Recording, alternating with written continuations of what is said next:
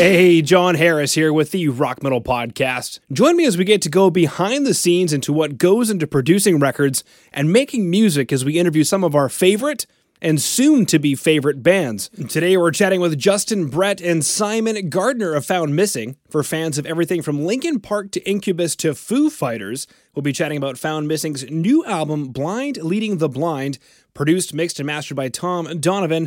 We'll get to hear the story about how all of that came to be, great tips such as, well, why it's so important to have a radio edit of your key songs, and so much more. So please stay tuned to the very end. But first, let's check in with our beautiful sponsors.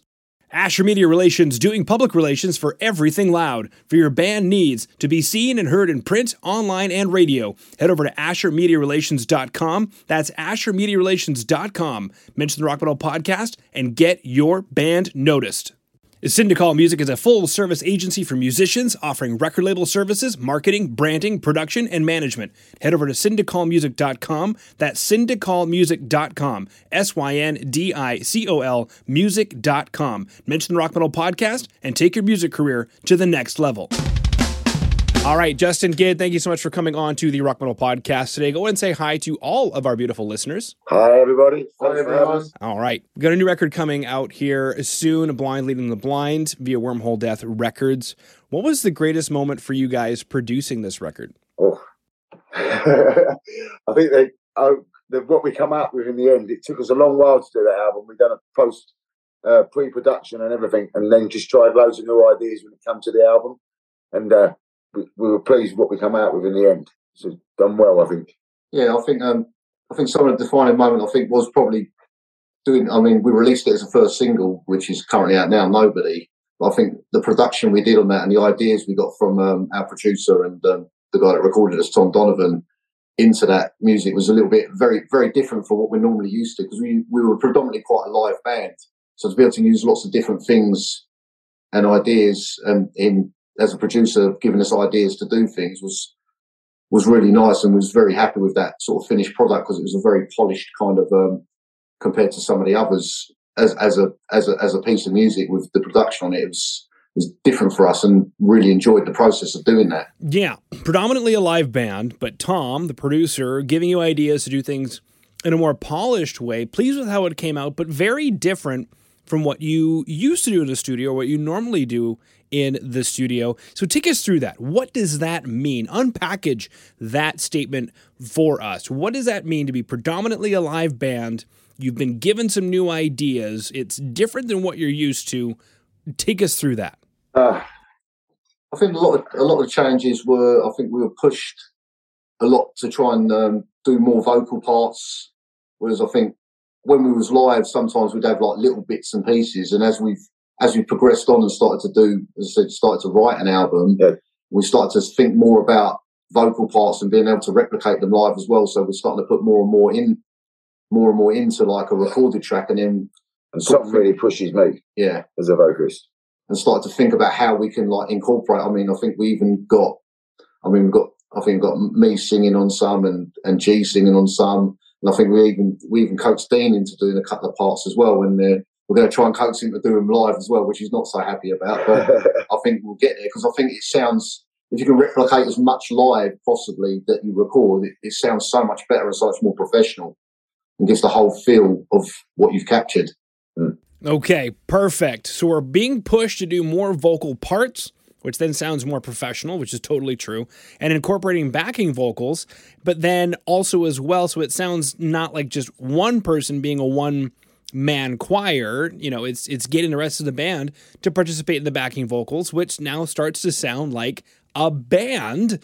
Now, because you mentioned getting the rest of the band to start doing backing vocal parts live, did working this way in the studio start to change how you were playing live shows and how you were gigging? Well, we were gigging, and when it comes to recording the album, we sort of just stopped everything and just concentrated on the album. And to be honest, we haven't gigged for a while yet. We've been just, after the album, we decided to rehearse again and get everything sounding exactly as it should sound on the album. Now we sort of changed it in the studio. Or as close to that. And now we're going to start back on the road again real soon. Mm-hmm. But we haven't done anything for a while, to be honest with you, live-wise. And obviously COVID and that, when that come in, that knocked everything. for everyone for a while. Okay. All right. Haven't gigged in a while, but definitely looking into recreating and revitalizing that live performance with those backing vocals. Now, speaking of those vocals, you got to be singing something. Take us through the themes on this record. Well, I write all the lyrics, and to be honest with you, all of them, the songs is basically like a snapshot of what I'm going through at the time of my life, really. Most of them are about relationships or something like that, things going wrong, to be honest, which is, yeah. So it's usually about what's going on to me at the time. Oh, man. So many failed relationships, apparently, exactly, eh? I suppose it's, but I think a lot of singers or lyricists take a lot from like personal experience. I think they put the artistic comes from that anger or that grief or that angst goes into it. If we make quite a rocky song, maybe there's a bit of anger going into it. Make a bit of a softer song, there's a bit more feeling going into it. Basically, I should have been a drummer. Mm-hmm. Yeah. So I didn't have all this pain. That's right. Is that something that maybe bonds the band a bit more with camaraderie because people are able to look at your lyrics in the band and say, "Whoa, dude, you went through that"? Yeah, I think with the band as a band, we're really close. Yeah. Like, we're real like a family, really. We're like brothers, so we all go through stuff together, and everyone's there for each other. So all the band know when there's something happening to me, there's going to be a song written about it. So they're just waiting for it. So yeah. You're going to be the next Taylor Swift. People are going to see you on a date with a girl and they're like, he's writing the next song. Exactly. Okay. So the lead single, Nobody. Yeah. Take us through that. What is that about? Who is Nobody? It's about me feeling that there's no one there for me, sort of thing. That I'm sort of on my own in myself, not the band, like that's what it's about, really. Just sort of like I'm a nobody, or so they think. If you know what I mean. Yeah. But with most of my lyrics, I mean, I write them, they are about something specific to me, but I always try and write them so that anyone can interpret it as they want to interpret it, which is really what I think a good song should be, Mm-hmm. Because if you're going through something in your life and you listen to it, that might relate to you perfectly, but, that's how I like my songs to be sort of known. Sometimes people take solace in that, make lyrics to something going on with themselves, don't they? Yeah, writing lyrics in a way that anybody can identify with it, and then the track Nobody about feeling like a nobody. I mean, does that resonate with you listening in right now? I mean, raise your hand if that resonates with you, feeling like a nobody. Now, let's move on to the next question, which is gear, which for a vocalist, sometimes it's not really that important. Maybe this question is more for Gid as far as bass is concerned. I mean, you guys mentioned doing some really unique and cool things with Tom, and we're going to chat with Tom more about production later on. But any cool gear did you guys end up using on the record?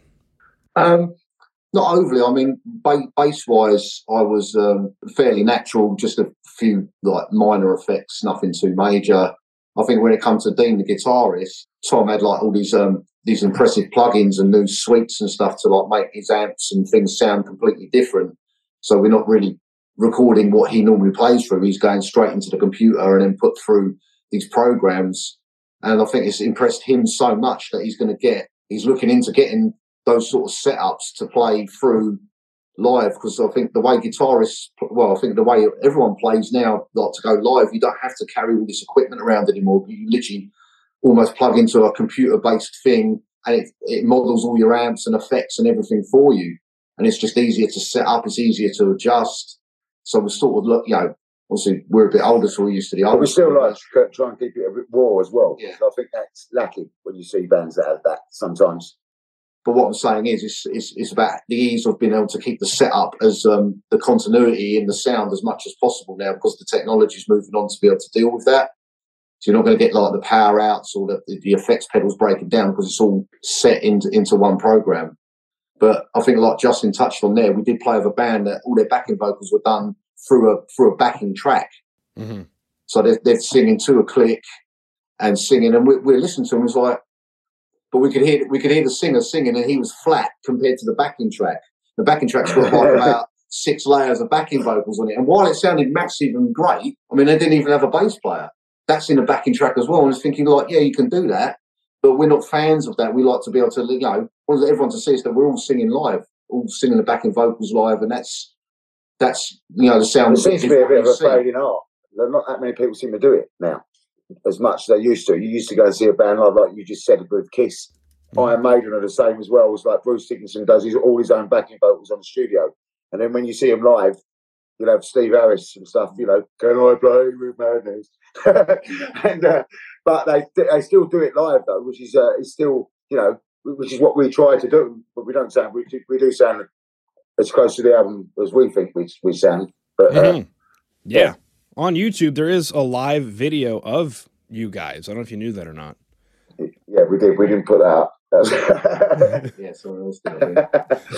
Let's see if I can find it again while I'm generating my next question here. But you're mentioning something that we're at a very unique point in time in music because, like you said, you can just show up with a laptop and there's your whole show from everything. You can control everything from the lights to the backing tracks to the effects to the plugins, all from MIDI or whatever on your laptop. And it's super convenient, but at the same time, something that came to mind was, where's the wind from the band? Where's the wind coming from the fact that the band is actually producing energy into the room, and is that missing? So as a follow-up question then, does that mean that your live performance will continue to evolve over time? And I guess, how do you see the perfect live setup for you? I see it as a hybrid of both. I think you take the new technology and integrate it into, a classic live show. I don't think I would ever play through MIDI. I can see the advantages of the guitarist for the effects, being able to use a mixture of that. That's where we use things with guitarists and effects and stuff like that. But vocals and most of it, everything really, will be kept, as it should be. Sung live. We won't do things like that with backing vocals. Otherwise, it's not really a live performance, is it? No, and we want to be live. Proper, All right, it's at the New Cross Inn. There's a YouTube channel called The Improvised Man and Friends, and they put up you guys live at New Cross Inn. Yeah, It seems like sound check, though. Yeah, I think it was. That was a terrible night. I remember that night, but we won't even talk about that. Okay, there's no more talking about it. Yeah. I was gonna orange amps. That's fantastic. Very cool. Very cool. Okay. More to come, but let's go ahead and check in with our beautiful sponsors. Two Madsen is responsible for producing, mixing, and mastering some of the best metal for over the last 20 years. From Meshuggah to The Haunted to Poison Black, Kemper Profiler packs for guitar players, and Easy Drummer expansion packs for programming drums. Two Madsen can take your production to a level previously unheard. Head over to 2madsen.com. That's 2madsen.com. TUEMADSEN. Click contact. Fill out the info for your next project, and let 2 know that the Rock Metal Podcast sent you. Wormhole Death is a modern record label, publishing, and film production company born in 2008. Getting signed to this label means global distribution, publishing, and marketing with Wormhole Death's roster of global partnerships. Head over to wormholedeath.com. That's wormholedeath.com. Submit your band and let them know the Rock Metal Podcast sent you. How would you define success at this stage of your career? We'd like the singles to do as well as they can. Obviously, you can get the radio play and get some playlists and stuff like that, and get as much notice as we can. And then when the album is out, which is in April, and then obviously we're hoping that we get good reviews. And we'd like it to get in the charts of some description, of some sort of charts. Obviously, that would be where we'd like to be at, and then follow it up from there on, live wise, and see what we can get on and stuff from there, really. But as we say, it seems to be starting all well. There's a lot of things happening, but it's still early days. It was only 3 weeks ago on Thursday that we released the first single, so still early days at the moment. Yeah, absolutely. Still early on to tell, but definitely wanting that record to be enjoyed, get great reviews, and let the songs do the work that they should be doing based on how it is that you guys have done all of the work up to this point. Which takes me to the next logical question, which is Tom Donovan, the guy that produced the record, hip-hop artist on the charts. I know you guys had mentioned wanting to get onto the radio, onto those playlists, have, that musical kind of success in the broader terms. Is that why you guys chose to work with Tom? Or maybe just take us through what you want to tell us about working with Mr. Donovan. we've worked with Tom for a long time, for years really, and he's always brought in a different element because he has different. He always has. We'll record something, and then he'll have an idea of maybe a drops or gaps or something put under it, which we've never thought of. And he originally was in metal bands when he was younger as well, so he understands our music as well. And then because we've always kept working with him, now we've become so easy with him that we sort of give him a bit of free rein, yeah. And then he'll start saying what he thinks is not all the time. I mean, it's not loads of things that he changes. Just every now and then he'll put a little idea in, and then that can completely transform what we've done and make it more interesting. And I think his ideas, it's been good to have him there, because we don't go in there. Some bands will go in and record and just think that they know best. They won't listen to anyone else. And, and we're not like that at all. We all went in there and listened to what he was saying. It's not everything he was saying, to be honest with you. Sometimes it was like, no. But most of the things he said was we agreed on what he was just the best thing for us, I think. And he has experienced it because that band has had quite good success in this country, like in the charts and with Radio 1 here and stuff like that. So because they're in that genre that the UK likes at the moment, it's kind of like that grime sort of like hip hop sort of music thing. There's a lot with the youngsters, and they're hip hop with a live band as well. So he's got experience about what radios want, what people like. Yeah, and so he's tried to translate that into our music without changing it, just augmenting it to hopefully appeal to a wider variety of people. Yeah, I mean, you've definitely said a lot of things about working with Tom, and one of the things you mentioned was, as a band, being open to collaborate with the producer, which is super important. I mean, why hire somebody if you're just going to shut them down and not listen to them? But you mentioned, getting on the charts, getting on the playlists, getting on the radio, and that Tom has that experience. His hip hop group is, in fact, charting in the UK. You mentioned that you've worked with him for quite some time, but I mean, more specifically, did you guys maybe work with him more on this release because of the radio? I mean, talk to us about that. On Nobody, we did a radio edit as well, which we have never done before with anything. And he told us to do a radio edit because he said that radio stations like radio edits. Yeah, apparently. So we did a radio edit to see if that's going to help as well. So we're trying everything we can to get it played, and as much as we can do, basically.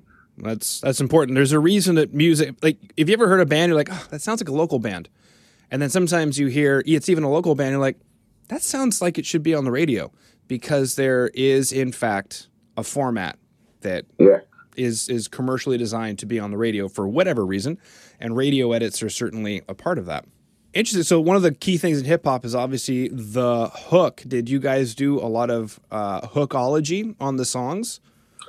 I think the reason we picked Nobody as the first single, because I think that has got a very hooky kind of feel to it. There's definitely I think especially in the music, I think there's possibly in my bass and Dean's guitar line is very much of a hook, a repetitive thing that gives a good feel.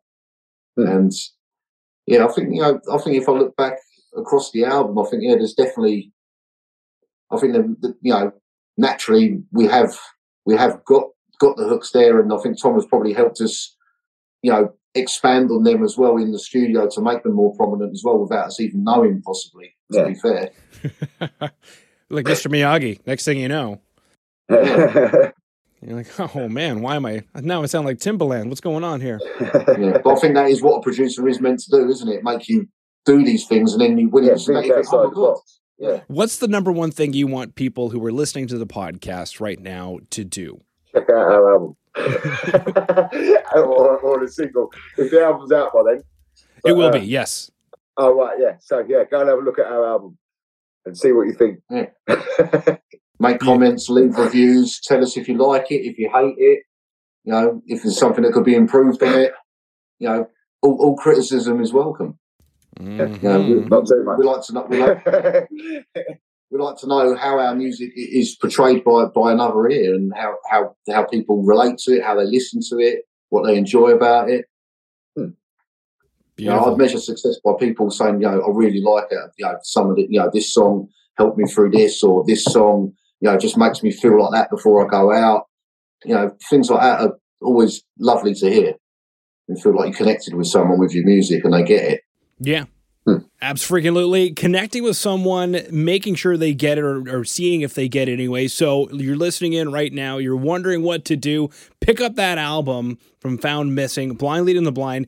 Check it out. So go ahead and head over to therockmetalpodcast.ca. There you'll get all the show notes for today, the transcripts, music videos, and links to connect with Found Missing so that you can make sure to pick up that record. So, speaking of which, Justin and Simon, thank you so much for coming on to the Rock Metal Podcast today. Thanks for having us. Yeah, thanks for having us. It's been a pleasure. That's it for this episode of the Rock Metal Podcast. Stay tuned because next week we're going to be chatting with Michael Priest of the band Idolatrous. They've written an empowering melodic death metal album about an old Viking warrior, and they've got some excellent news to share about what's coming up. Go ahead and hit subscribe on your podcast player, share it with your friends, and I'll see you next week.